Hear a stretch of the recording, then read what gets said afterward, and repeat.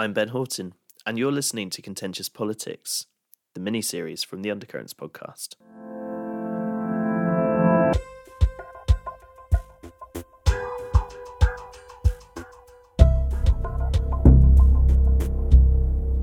Hello, and welcome back to the fourth and final episode of Contentious Politics, our new mini-series with the Middle East and North Africa programme at Chatham House. If you've listened to the other three episodes, I really hope you've found them as interesting as I have. And if you haven't, please do go and listen to those. It doesn't matter, you don't need to listen to episodes 1 to 3 before this one, but they really are a really interesting package of perspectives on the legacies of the Arab Spring and the future of politics throughout the Arab world. We've drawn on Lebanon, we've drawn on Egypt, and today we're going to be looking at Libya. Dr. Lina Khatib, the director of the Middle East and North Africa Programme, is joined for this interview by Zahra Langhi, a peace activist and expert on gender, conflict resolution and peace building from Libya, and the co-founder of the Libyan Women's Platform for Peace, a socio-political movement focused on peace building, inclusivity and gender equality. Together they discuss political developments in Libya over the past decade and the prospect for elections later this year in the country. I hope you enjoy listening.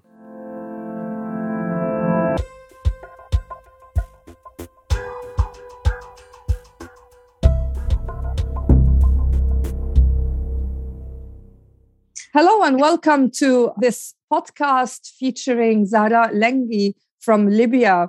Zahra is a very well-renowned peace activist in the Middle East and North Africa, and she is the co-founder and head of the Libyan Women's Platform for Peace and an expert on women, peace and security. My name is Lina Khatib and I'm the director of the Middle East and North Africa program at Chatham House.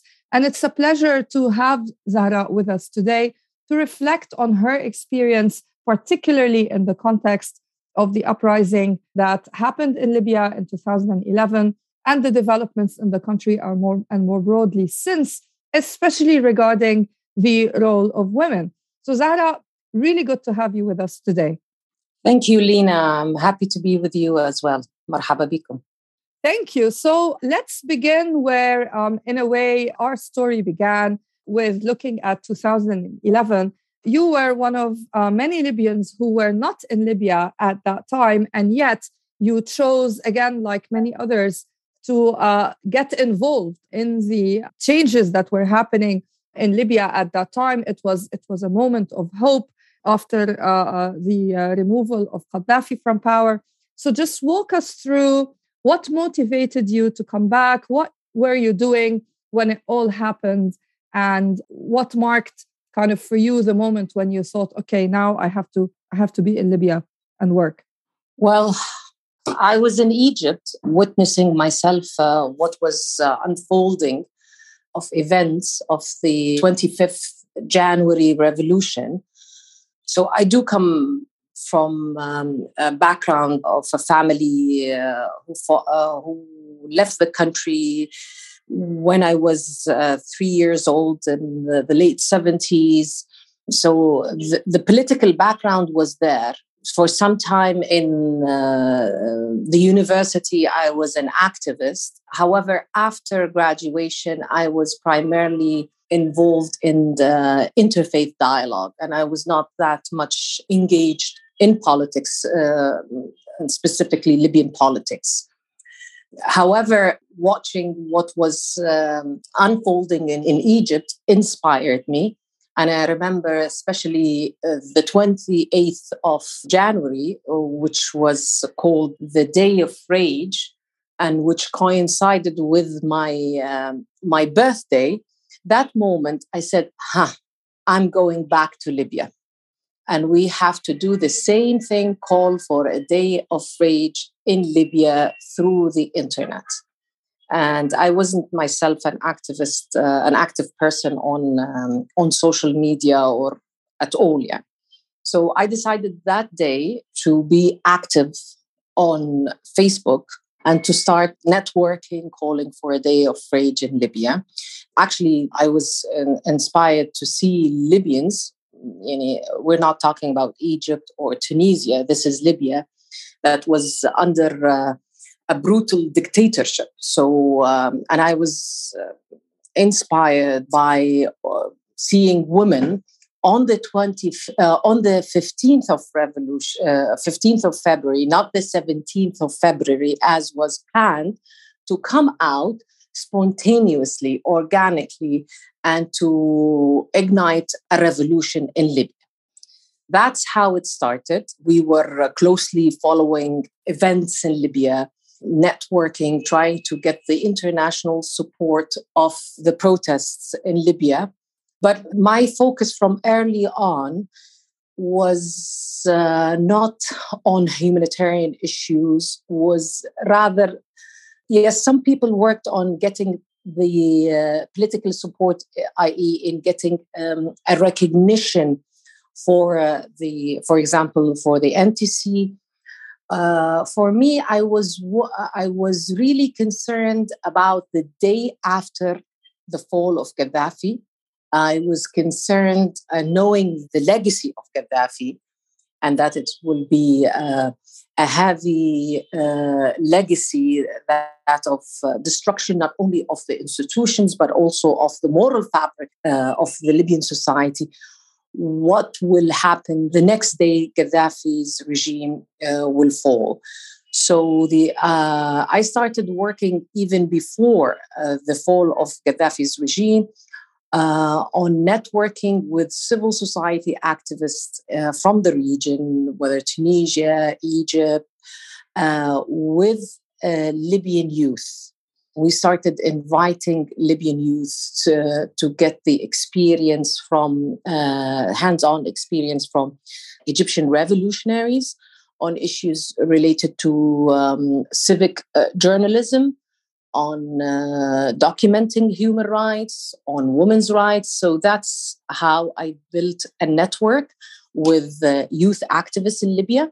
And I'm proud they are the ones now, when I look after 11 years, they are the leading activists in the scene today, whether the youth activist or the women's rights activist. And that's how we later on convened with Karama organization, which is a regional and an international organization, the first meeting that kicked off Libyan Women's Platform for Peace.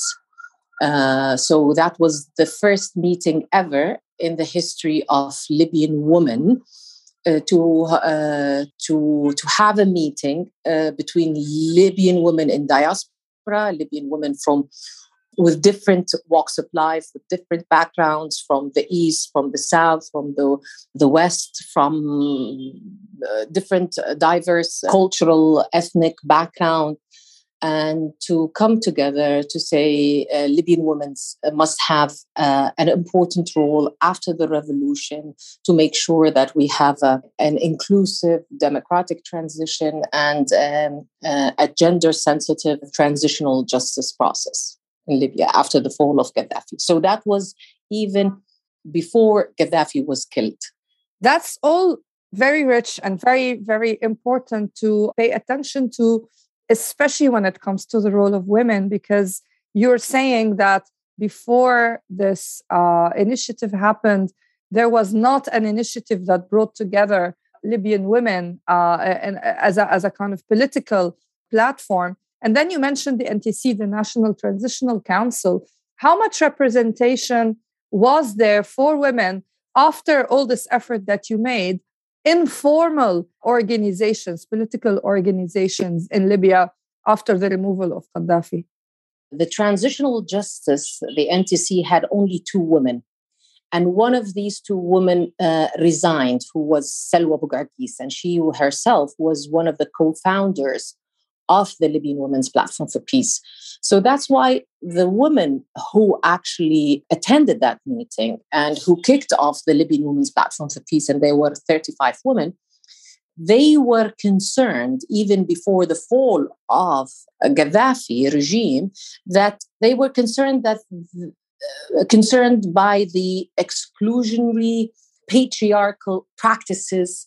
Because, as I said, the Libyan women in Benghazi on the 15th of the revolution, they are the ones who started the whole revolution. We were all closely following what's happening in Libya. People were dreadful to come out on the 17th as planned, as the day of rage. But it was the women who came out and said, rise up, Benghazi. So it's the women who actually have, with their call that night, shattered all the fears. Yet, and this is what I always call the gender paradox of the uprisings in the Arab region, not only of Libya, but Libya in particular. Women were at the forefront of these demonstrations as protesters, medical workers, aid providers. They were organizing behind the scenes, and in diaspora calling for political change and an inclusive transition to democracy. However, even during that period of the NTC, there was systematic exclusion of women from the public sphere. Women started to feel the intense depoliticization, the silencing at crucial moments in the political transformation process. And we all remember the celebration of liberation and the words of Mustafa Abdel when he said, this is a new era. We are now ruled by Islamic Sharia. And that means that for all our men, especially the freedom fighters, the revolutionaries, you have the right to polygamy now. So that was the first slap on our faces as women.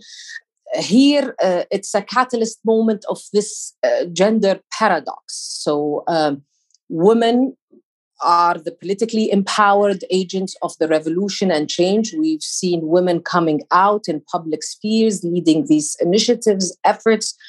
On the other hand, they are the victims of a new kind of political violence and exclusion. It started with the exclusion, but then it transformed even to a worse phase, which is a phase of systematic political violence. And from early on, the issue, we started as a movement. Yes, we were aware of this exclusion, but I think that we did not took the right approach early on. We immediately started to think about the elections, about the quota, about the zipper list, which we fought for, fighting for a more inclusive electoral law to have a fair, meaningful representation at the first legislative body elected in 52 years. And thanks to the efforts of all women's rights organizations and gender-sensitive legal experts who were part of this initiative of the electoral law, we managed to have the zipper list and then to get a presentation of 16.5 in the first elected ever legislative body in 52 years. It was a success story, but then I realized that it was not the solution because it was not meaningful. Because the issue is there were the anarchy of arms, what to do with the whole legacy of the flooding of arms, the militias. So it was meaningless actually to have women represented at the first Congress when they were threatened, along with other male colleagues, members of the Congress, by militia-affiliated members and militia in general. So for me, it was the issue, that moment, it made me rethink the whole idea of women's empowerment. And I started to think that there should have been a more call for an inclusive, participatory, gender equitable institutional reform. There should have been more calls for demilitarization and peace building. There should have been more call for inclusive state building. So the issue was not the numerical representation as much as the real political and social transformation that Libya needed at that time. And it's from that moment, with the election of the GNC and seeing that the representation of women was not meaningful because of the militarization in the country and the flooding of arms and the issue of militias and all of that issues. And with what we've seen, especially for me, with my background, it was heartbreaking to witness that after the revolution, there will be desecration of Sufi tombs, will be attack on demolition of Sufi shrines and ancient mosques. And even they were condoned by the highest religious authority back then and by certain political Islamist groups. So for me, that was a watershed moment for me. And I felt that this is not what we need. We need a social political transformation in the country. We need to address the root causes. We need another kind of a revolution. So it's not only about the numerical representation of women. And the whole idea we wanted to have, like, yes, there always with revolutions, there are challenges, there are risks, but there are also opportunities. So I felt that there is an opportunity to have maybe a paradigm shift in the women's empowerment approach, not to be fixated on only women's rights issues and leave everything else, because everything is intersected and interrelated and interdependent. So what we needed was, as women activists in our movement, a shift of paradigm from the women's empowerment to a more inclusive, participatory, integrated one of political and normative frameworks, making sure that we have an inclusive, participatory, gender equitable institutional reform and state building is more important than anything else to safeguard women's public participation. So it was for us an important moment where we need to move from calling only for numerical representation in the already existing political systems to shaping a new discourse on politics of inclusion with new values of governance. So that's how we started this movement, and we were able and successful to engage a lot of youth because we made our discourse was more inclusive and made sense to them. We had a common and shared agenda. But that in itself took us to another phase where it threatened the life of our members. And it's then that Salwa's Boughadi's life was at risk because she herself moved to calling for a national dialogue, an inclusive national dialogue. She was against the political isolation law. We were calling for demobilization and of militias, of disarmament. At the same time, we were calling for security sector reform with a human rights and gender-sensitive approach. So we had enemies from different sides. So it was not an easy year, 2013 and 2014, especially 2014, with the assassinations and the attack and the haunting of civil society activists like Salwa, like Farih al-Barkawi, who were calling for peaceful transfer of power, like also Tawfiq bin Saud, the youngest in the youth movement, Madani movement, calling for DDR and SSR and calling for combating and confronting violent extremism. This is where we had the phase of those who were exiles being re-exiled again. So it's after the assassination of Salwa Boughadi's and Fariha that I left the country again, and I never came back to that moment. Yeah, so here we're talking really 2 years. All the stories that you just narrated mainly happened after the General National Congress was elected, which was July 2012, until the assassination of Salwa, who, as you said, was the co-founder with you of the Libyan Women's Platform for Peace in 2014. So 2 years that were monumental, full of challenges. And yeah, you know, they were the years that brought back members of the Libyan diaspora back to Libya. But as a result, as you said, it became untenable for many of you to still be there inside Libya. So we're talking 2014 until today. It's, you know, a significant period of time.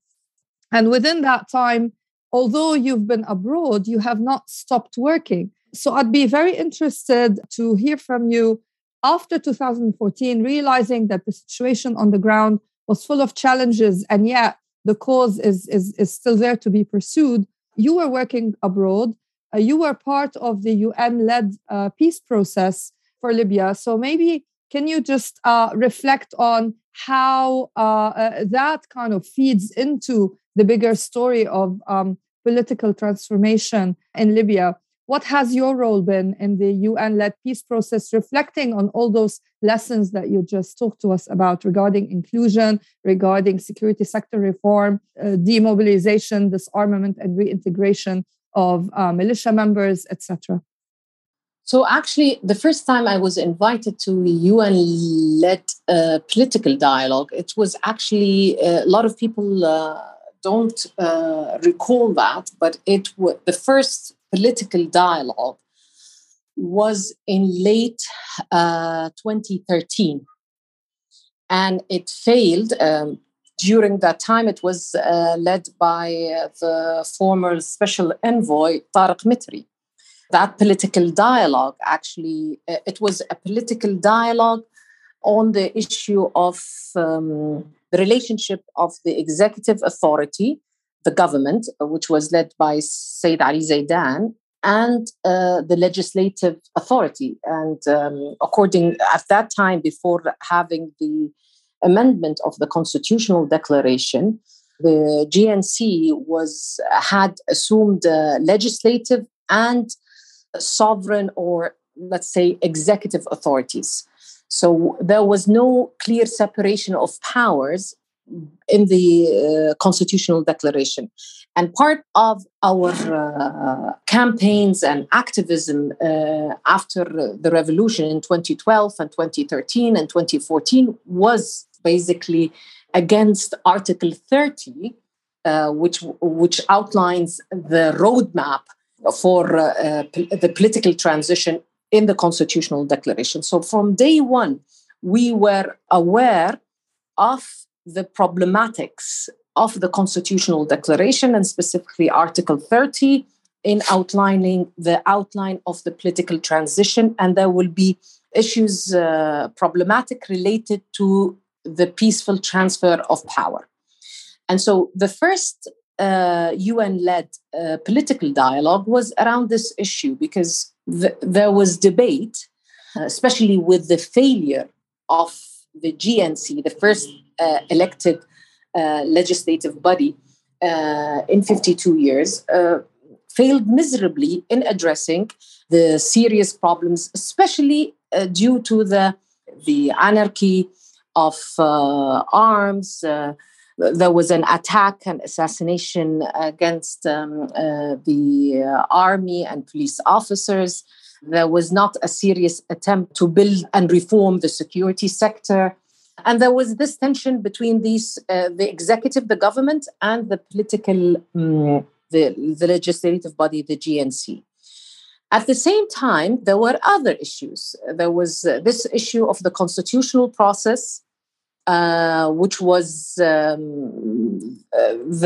law of the Constitutional Assembly was exclusionary. It only had a quota of 10%. So there were only 6 women in this in the CDA, the Constitutional Drafting Assembly.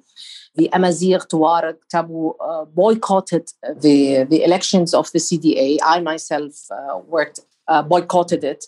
A lot of women were attacked, the candidates who ran for the elections. So the elections of the CDA happened at a moment where security was deteriorating further and further and further. And so when we have that political dialogue, it's the same, and I'm mentioning this because a lot of people forget about this. It's the same as we are facing today. On what basis are we going to have the elections? Is it based on the constitution, or are we going to still be in a transitional phase?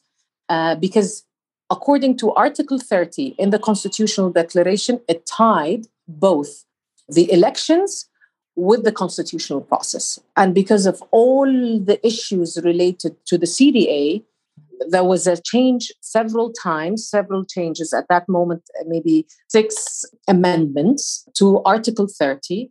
It was postponed.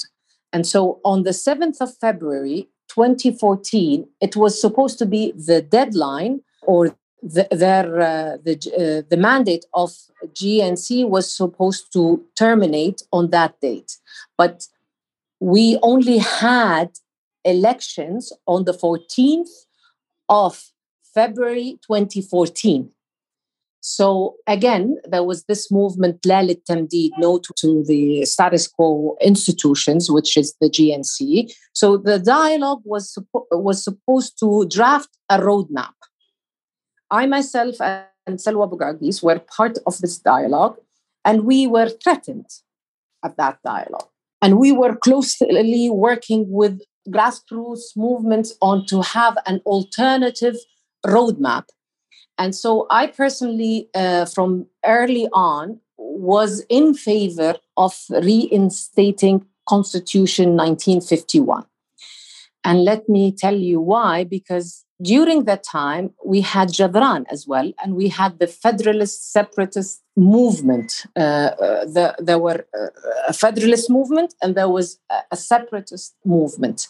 And so issues related to equality of distribution of wealth was not on the table of negotiations of the UN. Issues related to cultural rights, the rights of Amazigh, were not part of the agenda of the peace process. Always the agenda is about the power sharing paradigm. And so issues related to distribution of wealth or economic and social rights, issues related to cultural rights, which I personally think are part of the root causes of the conflict in Libya, were never sufficiently or were never addressed at all. It's always have been the power sharing dynamics between the political elite. So when that failed, we had to go to the elections, and we all know what happened. We did not have a peaceful transfer of power. We had the Karama movement was launched, led by Haftar in the east, which not only targeted those affiliated with Al-Qaeda or ISIS, but it also targeted other militias as well. It has affected negatively the social cohesion, particularly in Benghazi and in Cyrenaica in general. Then we had the Fajr operation, also that has affected negatively the social cohesion in the West. That led to the UN leading another political process, as we all know, this khairat. This khairat, at the core of it, was a power-sharing model, and it's power-sharing between political elite, between the GNC, who are, again, they have been transformed and brought back to life through this khairat agreement. They're the State Council and the Parliament. So that power sharing agreement, it's always the case of the establishing new government. The focus is always the executive authority. So on that, they created, the UN created a toothless, weak, centralized government in the West, headed by Sarraj. And this whole council of 9 figures were not able to deliver anything to people, change the lives of the quality of Libyans on the ground, address the issue of security concerns, the issue of the economic grievances. So it's always has been, unfortunately, the UN proposing a political solution versus a military solution, and never addressing the multidimensional aspect of the conflict, and hence the need to have a hybrid multidimensional approach. So the focus is only on political, and by that creating each time an executive body that is still centralized, that is weak, that is toothless, that lacks legitimacy, that lacks the capability and authority to rule in the entire country. So that was the Sakhairat. Again, the Sakhairat reached the GNA mandate, was supposed to end in December 2017. At that time, the constitutional process was not over yet. It was only done in 2018. So again, how are we going to have the elections? How are we going to, up to this moment, we're having the same discussions. The referendum first or the elections first? Are we heading to another transitional phase? It's roundabouts. So never solving the real root causes of the conflict, the economic grievances, for example, always establishing a new executive authority. And when we're even discussing a constitutional basis, we're only discussing the relationship of the legislative to the executive. Nothing beyond that. Nothing related to the country's dire need of a decentralized system of governance. Nothing in making sure that we need a new socio-economic model that would empower social forces and dismantle the rentier state. And that could have been done easily if we focused on establishing a rights-based national charter. And nothing to address even the level of lawlessness that the country is facing, and the culture of impunity. That's another story in itself. So always all these UN-led peace processes do not address the real issues at stake. I just wanted to reflect on all that as we conclude our podcast by asking, perhaps the UN-led peace process is not the avenue for addressing all these issues. Are there other avenues that you have identified or created outside of the UN-led peace process that are working to at least try to resolve some of these issues? Has there been civil society mobilization, for example? Yes, I thank you for this question, because I wanted to move to the final phase, which is the realization on my part personally of the failure of the UN to establish sustainable peace. And after especially the last process, which I participated in, the LPDF, and I've seen how corruption itself was normalized in that process, and how that process lacked the transparency, the values of accountability, rule of law, due process, which was supposed to be upheld by a body that enshrines supposedly international law. So ever since that, I personally think it is time to terminate and to think of an exit strategy for the UN mission in Libya. There could be other roles for the UN in Libya, but not a political mission in Libya. That has become more of a burden and part of the problem in Libya's political transformation. That's why I do believe now that what we need is more of a bottom-up plan for Libya. A bottom-up plan that we would build new local and national frameworks that stabilize the country.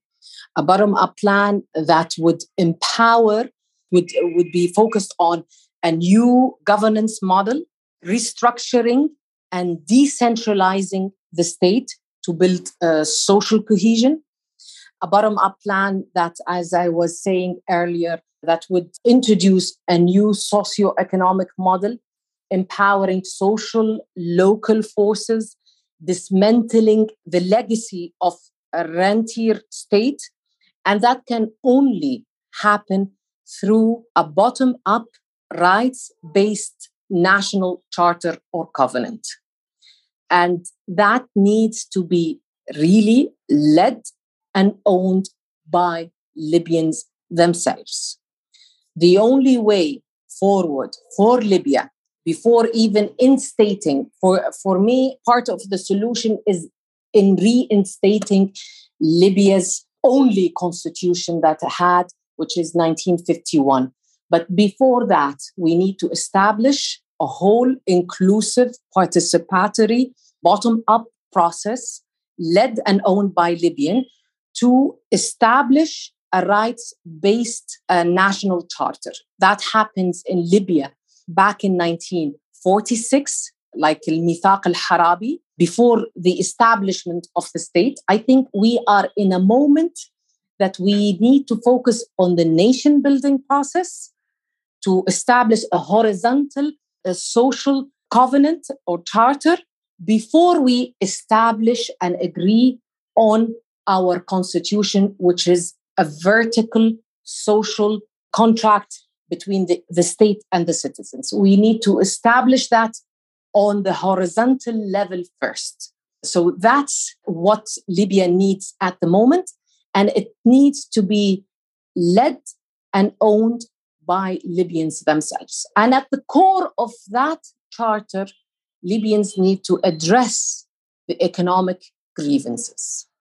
Absolutely. And I think what you've just said applies not just to Libya, but to a lot of countries across the Middle East and North Africa, where a lot of perhaps international attention has been on formal political processes to do with institutions like parliament and government, but not a lot of attention is being given to the bottom-up approach that you're talking about, the horizontal approach, and the fact that political transformation is not just about political elites coming up with power-sharing agreements. And also to go back to the issue of women empowerment that you mentioned, very importantly, that it's not just about making sure that there are numbers of women represented. It's actually about integrating the role of the citizen at large in an inclusive process. So thank you so much, Zahra, for a very thorough, comprehensive, frank assessment of the situation in Libya that I hope will also inform listeners about the challenges facing political transformation and democratization in the region as a whole. So thank you again for being with us today. Thank you, Lina. Thank you.